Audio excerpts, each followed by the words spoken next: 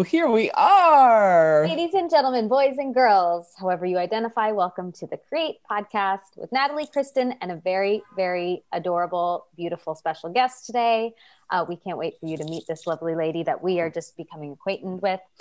So first, let us tell you, if you're new to the Create Podcast, Create stands for Community Reclaiming Every Artist's True Expression, because we do believe that we are all artists. We're all here for a purpose. We're all here to live a fulfilled life that is in alignment with our desire. And our guest today is going to help us learn how to do that with so much more clarity than I think many of us have been living from. So without further ado, I would love to introduce this beautiful goddess to you. I wish you guys could see her. She has the most glowing skin, but look her up. Okay, ready? Here we go. Carrie Richardson, ladies and gentlemen, is a lifestyle designer, a trained coach, and the Wall Street Journal best-selling author of What Your Clutter is Trying to Tell You. That's right. We're talking about clutter, friends, and not the way you might think. She also has a new book called From Clutter to Clarity, which Kristen and I have been devouring.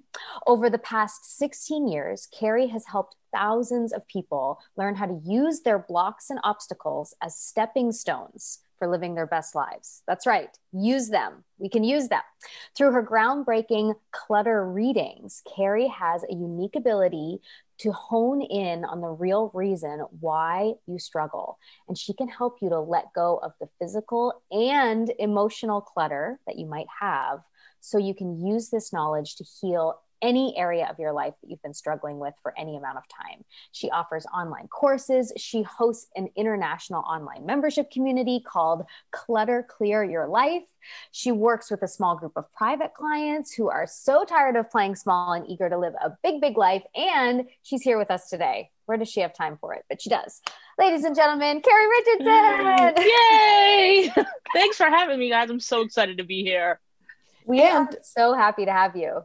Live from your tiny house. And I am overwhelmed with the fact that you live in a tiny house, and it's so cute. Oh, thank you. We built it ourselves. 240 square feet. It's been challenging in a pandemic. I will say that it's just about done us in. Yep. But yeah. I couldn't believe that, because so many, I've been a New Yorker for the last 10 years. Kristen lives in New York. We're used to a tiny apartment, but your apartment is really like takes it to the next level. Yeah, it's amazing though, but it has everything you need. I mean, I have the most beautiful shower, believe it or not. It's big, beautifully tiled, like I designed it myself. It's got a kitchen where I can cook everything. It's got an office / living room / guest room, and a bedroom up in the loft. And really, it's just like it's living function over form, although it's cute too. So Carrie, cute. I have to tell you, I was so moved by your book because I am a girl who grew up in a house where there was clutter. So growing up, I saw clutter, and I have, as I've become an adult, this deep desire to be like, I will do it differently. I will do it differently. And I'm so curious where your interest in clutter and organization came from. You know, it's so funny because I'm the youngest of 7 kids, let's say that. So you can picture the house I grew up in. It's not that it was cluttered. There was just a lot of us. And with a lot of us comes a lot of stuff. And so while it wasn't a messy, cluttered house, there was just belongings everywhere. So like you go into the hall closet to get your shoes and you're digging through a mountain of shoes. And it's like, no matter how many times my mother would try to organize them, it just didn't happen. We'd just open the door and throw the shoes in. So I knew from a young age that I thrive with visual clarity. So when I have visual clarity around me, when I have an environment that feels like it really nurtures me in the way that I like to be nurtured. Some people love to be nurtured with a lot of knickknacks and cozy little pillows and blankets and stuff, and that's fantastic. Other people feel nurtured in stark white spaces with a single bud vase and a flower in it, it's whatever floats your boat. So when I got into coaching, and I started to work with clients, helping them get from where they are to where they want to be, the concepts in coaching are really kind of ambiguous, and they can be really hard to wrap your hands around. So I started to frame the conversations in terms of clutter, because I thought no one likes clutter. Everyone wants clutter out of their way. So I just started to use that term to help people wrap their heads around the concepts of getting whatever's in their way out of the way. And it just got legs of its own and went running. So as you can imagine, clutter is a hot topic. But so that's really where I kind of stumbled into the clutter world, really just from my desire to help people live without restriction. It's so beautiful as well because, I think you actually say this in the book. It's amazing how intrinsic clutter is. Like it affects every aspect of us. And the way you describe it is actually very broad. And it's very interesting because when I first picked up the book, I thought, oh, I could have written this book. Like, I don't have an ounce of dust or clutter. And I grew up in the different house that Kristen grew up in. I grew up in the house where everything was super organized and clean and efficient. And I love living that way. And I find my creativity flourishes that way. But I was so amazed as I dove deeper and deeper into your book. And I'll also say I am the girl who twice in my life have sold everything I've owned minus 2 suitcases and started over. And it's the best feeling in the world. Yes. However, noticing that my physical space is super clear of clutter, but how my mental space can have clutter, how my relationships can have clutter, how I can be a source of clutter in my relationships with other people. So I just loved how you in this book went, that it's so much far beyond what people normally think clutter to be. Yeah, because, physical clutter, which is the first thing we think of, right, when we hear that word, I find if it's not easy to get rid of, then there's more going on. So it's a symptom more than anything else. And so, I kind of half jokingly call it a temper tantrum of the soul, right? If your environment is erupting, then let that be a sign that something's out of alignment in your life. And it's like figuring out what that is. Again, it can just be simple clutter. It can be as simple as I just have to file these papers, and you make the time and you actually follow through. Then it's just simple, basic, everyday clutter. But most of the time when people talk about being annoyed by clutter, it's not the simple stuff because it wouldn't be so triggering. So then we get into what I call like the symptomatic clutter. Like, what is this clutter really a symptom of? Why do I struggle so much to clear it? Whether it's thoughts, things, or people, why do I struggle so much to clear it? And how am I benefiting from keeping it around? Which is a total crazy way to think of it, right? It's like, how could I benefit from a toxic relationship? How could I benefit from pounds on my body? All forms of clutter. You're benefiting from it in some way, otherwise you'd get rid of it.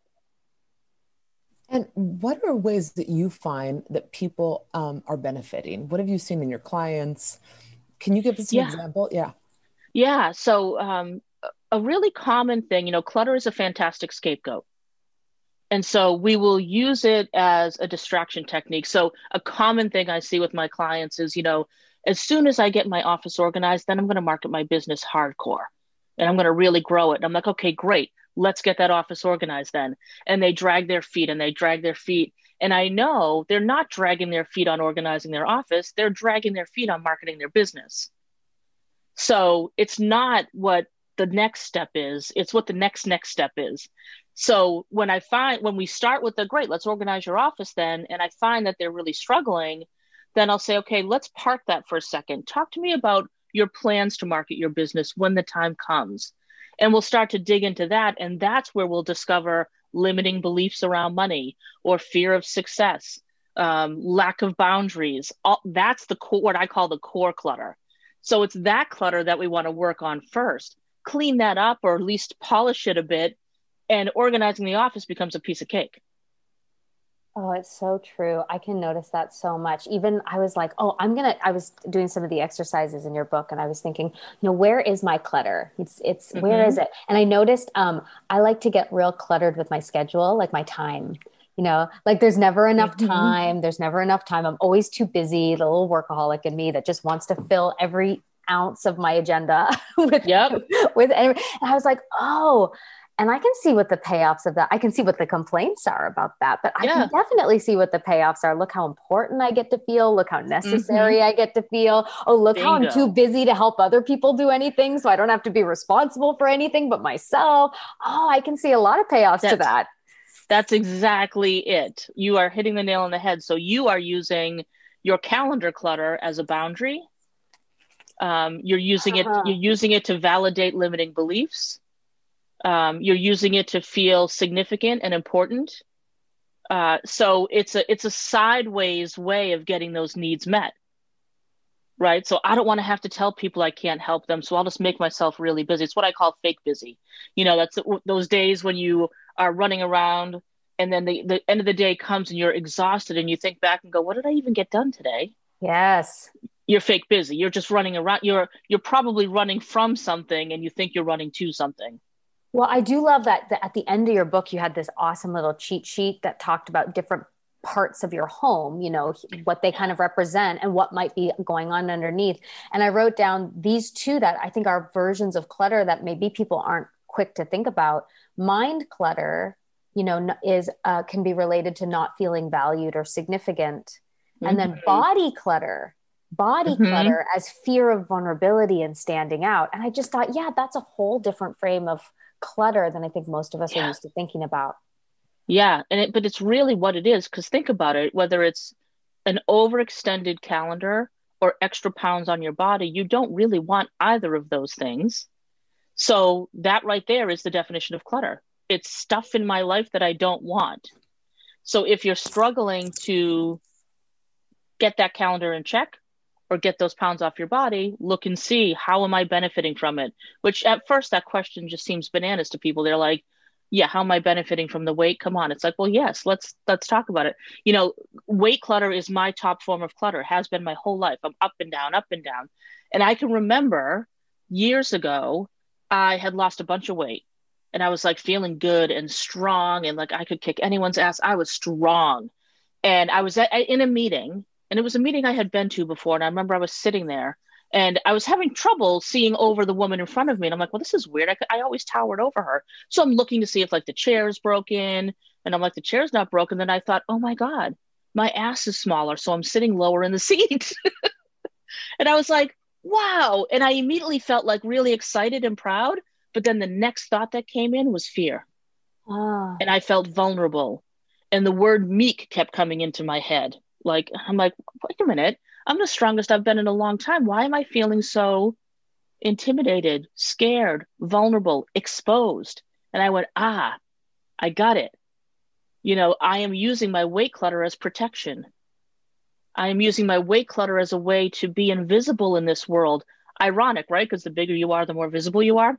But my inner light was able to be dimmed under the pounds. So I had a belief that it wasn't safe to shine. And so I would pack on the weight to validate that belief.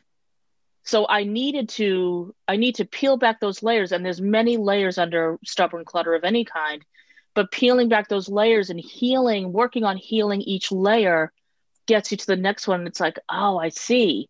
So then I was able to work on, how can I boost my self-confidence? How can I love myself more? How can I practice being bold and risking? So I didn't need the weight as protection. So clutter is multi-layered. Carrie, wow. I love thank you so much for your vulnerability and just for being so transparent. That is really powerful. And I hear you on a really deep level.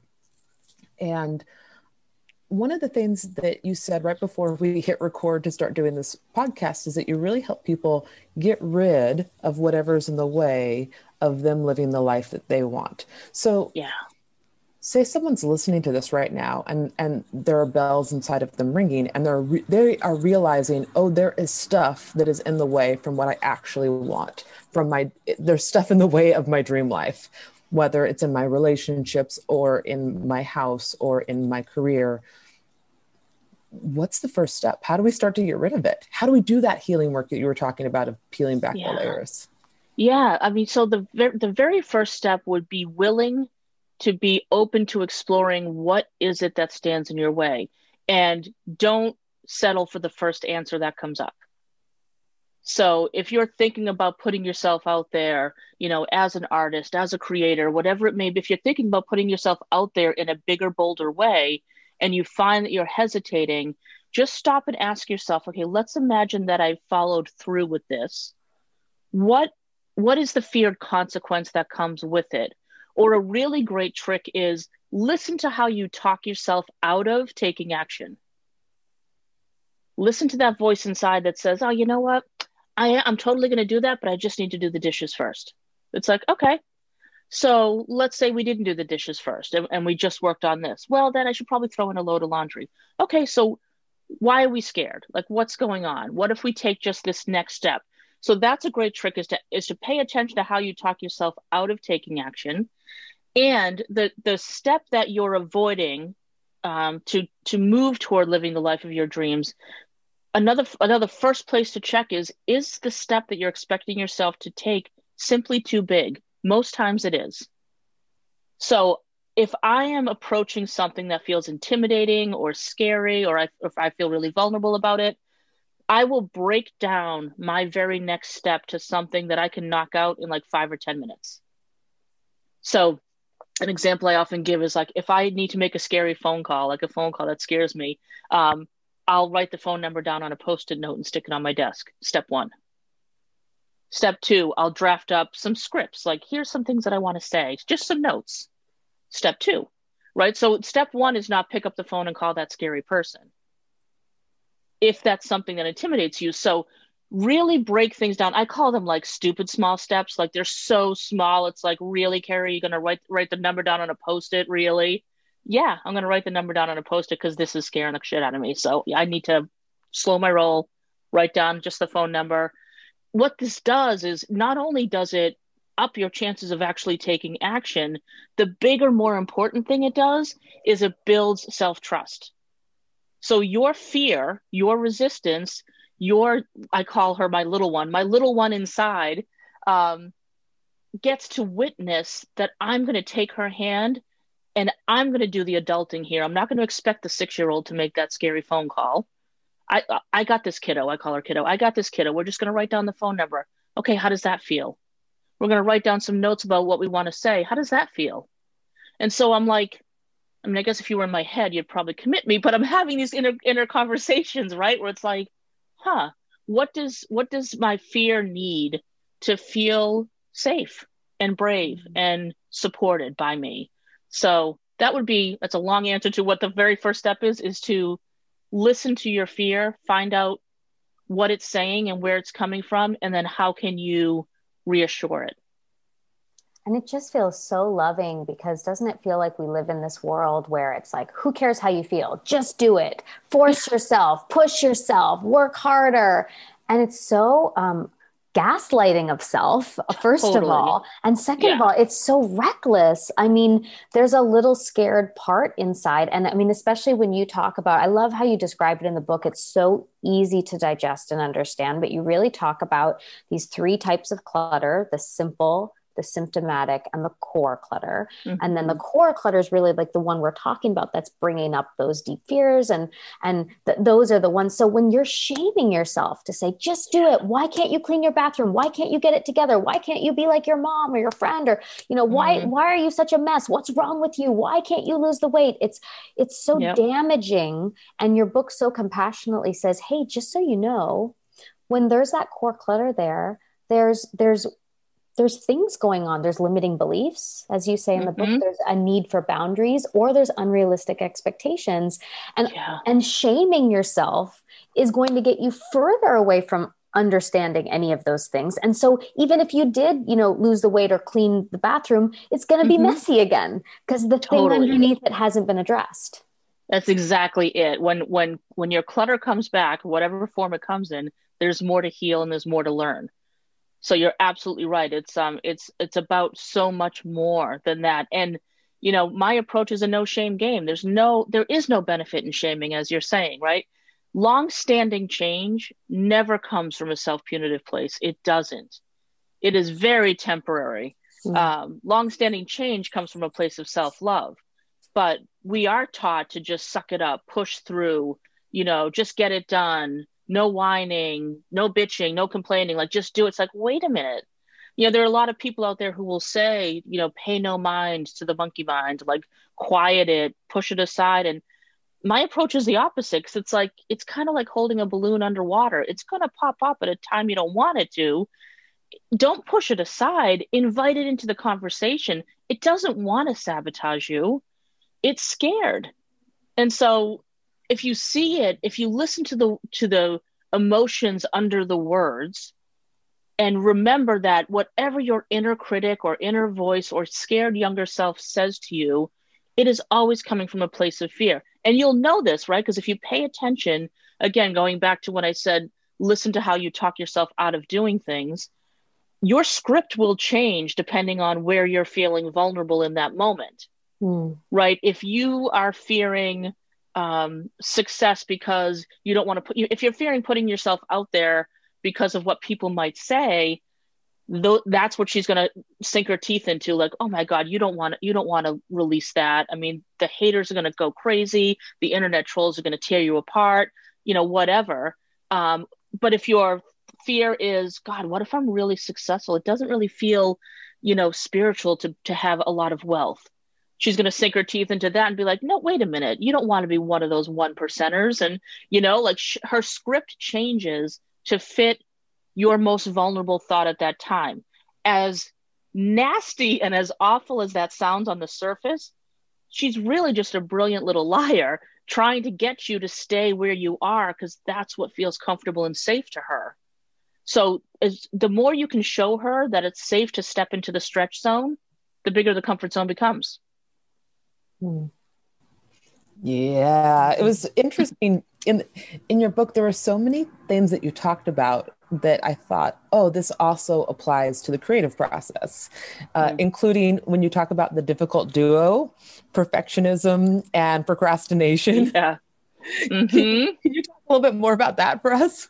Yeah. So I love all the P words that people usually hate: projection, procrastination, perfectionism, all of those, because there's so much juicy stuff to learn in them. So yeah, perfectionism and procrastination are like opposite sides of the same coin. They're buddies, and they love to work together. It's again, those are tools of our fear that thinks like, you know what? I don't think it's time to do it right now. Or, you know what? This is not anywhere near good enough. Like, don't you dare send this out.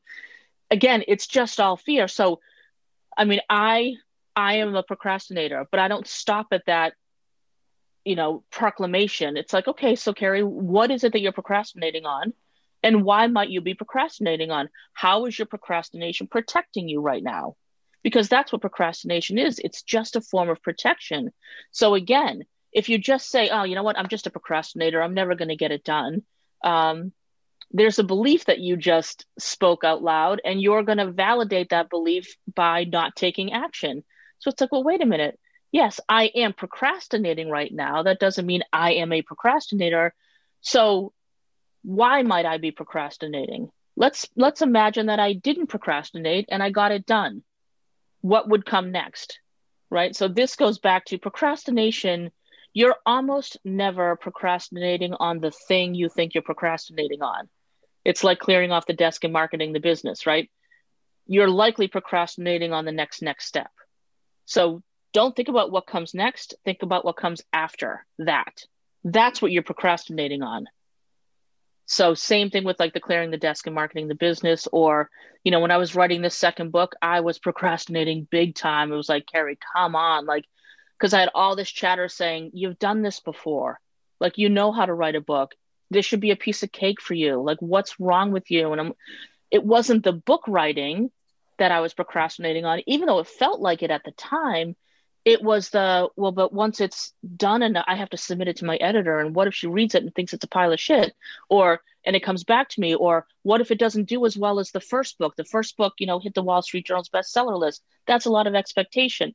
So I didn't know consciously that all that stuff was going on. I just thought I was procrastinating on writing the book. So until I stopped and asked myself, what's the fear behind the procrastination? And I allowed myself to explore that further. I just open my journal and I interview myself. Like, what are you really scared of, kid? And I just puke it out and see what's going on. So yes, if you think of both perfectionism and procrastination as forms of protection, then you can ask yourself, oh, what am I protecting myself from right now? That's so powerful. Wow. And I also really love, and I think this was like a really important part of your book, especially I think for creatives, because so much of what we do, it's like, as you were saying with your book, it's like it's your heart on the line. It's not just about a Mm-hmm. book. It's about your expression of yourself on those pages Mm-hmm. and how you think about yourself, how you feel about yourself. And you talk really beautifully about boundaries in the book. And I know, we all hear about boundaries, and I think a lot of us have this kind of idea that boundaries are about keeping people out or, Mm. protecting ourselves somehow. But you have such a loving way of describing boundaries in the book. And particularly, I wrote down this sentence inspired by reading the book. Do I, Natalie, have the physical, emotional, or energetic space for this? Whether it's going with Mm-hmm. someone to something, as you described in your book, whether it's, like where am I cluttering my space and I don't have space for what's actually important to me. And that Mm-hmm. can be a key to like, oh, there's a boundary that wants to get set there. Mm-hmm. Right. And if there's a boundary that is needed and you're not setting it, again, the ultimate question is, why aren't you setting it? How are you benefiting from keeping your calendar so busy? Well, because if I was really pointing my time to what matters most to me, then I might blank, right? I might be able to up level my life to a ridiculous degree, and then everyone's going to expect even more from me. Or, relatives will come out of the woodwork wanting something from me, or whatever the stories are that we tell ourselves, right? Like, if I don't set these boundaries, then I'm not going to have the time available to me to do these creative things that I love to do. So again, lack of boundaries, form of protection. But yes, boundaries are really such a loving thing to do for people. Setting a boundary with someone means that you care enough about that relationship to construct it in a way that serves both parties. Mm. When you if it's not a replace, right? When I talk about boundaries, I talk about if you have a person in your life or a relationship in your life that could use some boundaries, the first thing to look at is this a repair or a replace? Do I care enough about this person and this relationship to put in the work to repair it, or has it run its course and it's time to replace them? Like, I've outgrown that high school friend, or this marriage hasn't been working for 10 years, whatever it may be. If you've determined that it's a repair, then you've stated, I care enough about this relationship to set a boundary. It's about nurturing relationships. It's not about shaming someone or telling them that they're bad or telling them what they can and can't do. So that's why it's often like, in honor of our relationship, I want to be honest with you. I can't hear you just call and complain about your husband anymore. Like, I will support you in taking action. I'll help you find a couples counselor, whatever you need, but I can't be your dumping ground anymore. That's not serving you, right? That's a very loving but difficult boundary. Mm. The other tricky thing with boundaries, which is what keeps a lot of clutter in our lives if we don't have boundaries, is people think that they have to be this confrontational, elaborate conversation, when the most powerful boundaries are short, sweet, and to the point. So you don't have to explain like, hey, you want to go to dinner tomorrow night? Oh gosh, I'd love to, but I'm not available. Thanks anyway. That's it. Because if you say, oh God, I can't because I'm going away this weekend and I need to pack. Well, but can't you pack tonight so then you can go tomorrow? Like, you invite debate as soon as you explain yourself. Mm. It's that old kind of saying like, no is a complete sentence. You don't have to tell someone why you are declining a request or an invitation. You can just say, oh, I'm sorry, I'm not available, but I wish you all the best. That's it. And on that same tip, you also talk about the power of the pause, which Kristen and I love. Kristen and I like to invoke the 24-hour rule, which is like, oh, I got the triggering email and I want to write the triggered answer back. And it's like 24-hour rule, 24-hour rule. I will write this email tomorrow. But you write about the power of the pause, even in terms of those boundaries conversations of, saying, I'll let you know. I'm not going to make a decision right in this moment. Yeah, I love any of those kind of like quick phrases I can reach to. It's like, oh, you know what? Let me check my calendar. Or, God, that's an interesting idea. Let me get back to you. Like that kind of like, give yourself that breathing space. I love the 24-hour rule because I've had those emails. But like really like take that breathing space of like, I'm going to take a minute or 24 hours and pause. And because if our immediate reaction is to agree to everything that is presented to us and then later regret it, there's beliefs you want to dig into. I was that friend. This was years ago. I had a friend who we would always make plans to get together. I made those plans knowing damn well I had no intentions of following through with them because I didn't enjoy our time together, but I wasn't emotionally evolved enough. Really, I was a chicken. I wouldn't say no. So I was like, yeah, sure, sounds great. And then the day before I would cancel, and it became a pattern. And she called me on it, which I'm grateful for. And she said, gosh, I found that like we always make plans, but then you cancel at the last minute. Like, what's up? And I was like, oh crap. Like, how do I say, like, I don't like that you're rude to the wait staff, or I don't like, I'm exhausted by the end of our conversations because they're one-sided. Like, how do I say all this? And so I just said, well, if you want to come over, we can have like an honesty session and we can just talk to each other. And to her credit, she came over and said, before we even begin, let me tell you some things I've noticed about myself. And she listed everything I was about to say. And I was like, yes. She's like, good to know. She's like, I thought that might be what was going on. And I said, so I felt, I'm sorry I didn't say anything sooner. Like I was just canceling on her. So that experience helped me to be like, Carrie, don't pull that shit anymore. Like, that's crappy. Like, be honest with people. It's not easy, but so I've broken up with friends in the past, and I'm not saying it's enjoyable, but if a relationship isn't working for one party, it's not working for either. I love the invitation to an honesty session. Yeah. That is so fun. Because it gets people ready too. Okay. Yeah. Yeah. Mm-hmm. Yeah. So I gave her the opportunity. I'm like, please share with me. And she shared with me some things that were triggering to her about me. And I was able to talk about it and say, gosh, I didn't, I had blind spots. I was like, I didn't even realize I do that. And, so it was a difficult, but helpful for sure conversation. Oh, I love that. We need to start. I was going to say, Kristen, we need to start doing that, but I feel like everything's an honesty session. I feel like we had a total honesty session about a week ago where we were both crying. Yes. Oh my gosh, we did. We held each other and cried. It was very cute. Aw, sweet. Yeah. But Carrie, I think one of my favorite takeaways, and there were many, but I love this idea of your right-sized life. And that it can look different than anyone else's. You don't have to compare it to anyone else's. One person might love a million books. One person that might feel like clutter for. Like, you don't have to follow the rules of what it looks like for anyone else. You get to truly listen to yourself and honor what feels good to you. And your definition of the right size life, which I wrote down, was you feel clear, focused, and fulfilled as often as possible. Yeah. And one size does not fit all.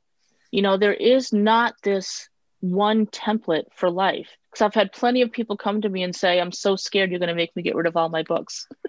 And I would say, well, do you love your books? Every single one of them. I said, well, then they're not clutter. Because if you love it, if you need it, and if you use it, it's not clutter. So this person might love 1,000 books or 100 sweaters. This person might get stressed when she has more than 5. So we each get to decide what our right-sized life is. And this spans it, right? It's everywhere, whether you're comparing yourself to other creators or, my life should look like this, or success looks like this, or whatever it may be. It's like, no, you do you. It's similar to when the kind of template for life, like, right, you grow up, you go to college, you get married, you buy a house, you have kids. Like, there's just like this expected template. Fortunately, it's becoming more and more outdated and people are finding their own lanes, which is awesome. But yeah, I went to college, I got married, I bought a house, and then I went, wait a minute, while this house is lovely, it has rooms in it that we don't even use, but success says a big house, right? We're spending our weekends like on yard work and house maintenance. And so like the roots started to feel like shackles, and the kind of white picket fence felt like it had barbed wire across the top, that I was like, wait a minute, this template is not, this may be a fit for other people, not necessarily a fit for us. And so it's like, that's when we sell the house and we build a tiny house. But like life can change and pivot, right? So now it's like, okay, so we've been in the tiny house for a couple years. The pandemic has really done us in. So I thought, you know what, now it's time to pivot again. And so we just bought a house in Maine. It's, it's still small. It's 1,000 square feet, But it's like, okay, so now we'll sell the tiny house and we'll do that. But there's a part of me that's like, oh, but Carrie, you spent like 3 years building this thing. You had struggles and ups and downs. You've told everyone that you were going to tour the country with it in tow, and like all of these like expectations that is going to keep me in a space that is no longer serving my best life because of what other people might think. And I know I'm puking my own stuff onto them, right? It's projection, right? One of my favorite P words.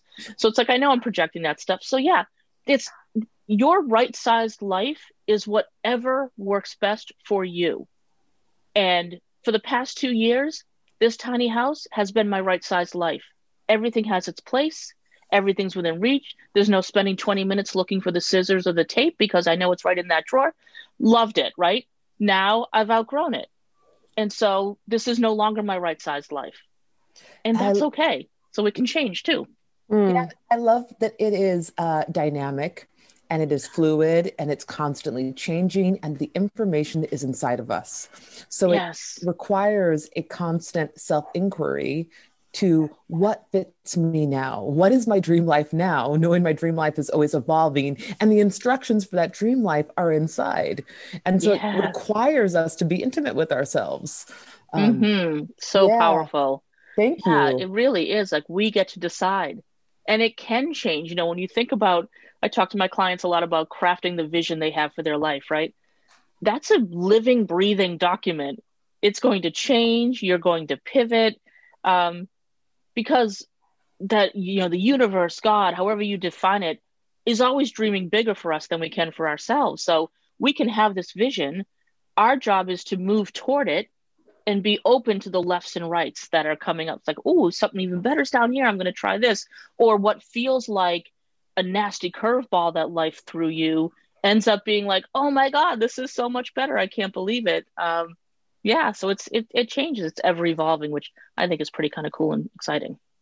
Oh, it's so cool. I really loved this. And again, I think, no matter where you're coming into the conversation, it's a much more broad conversation than I expected in picking up the book. And I was really excited to get to know you. You tell, you're very revealing about yourself in the book. And that's so refreshing. It's so refreshing how honest you are, how willing you are to use your own experience.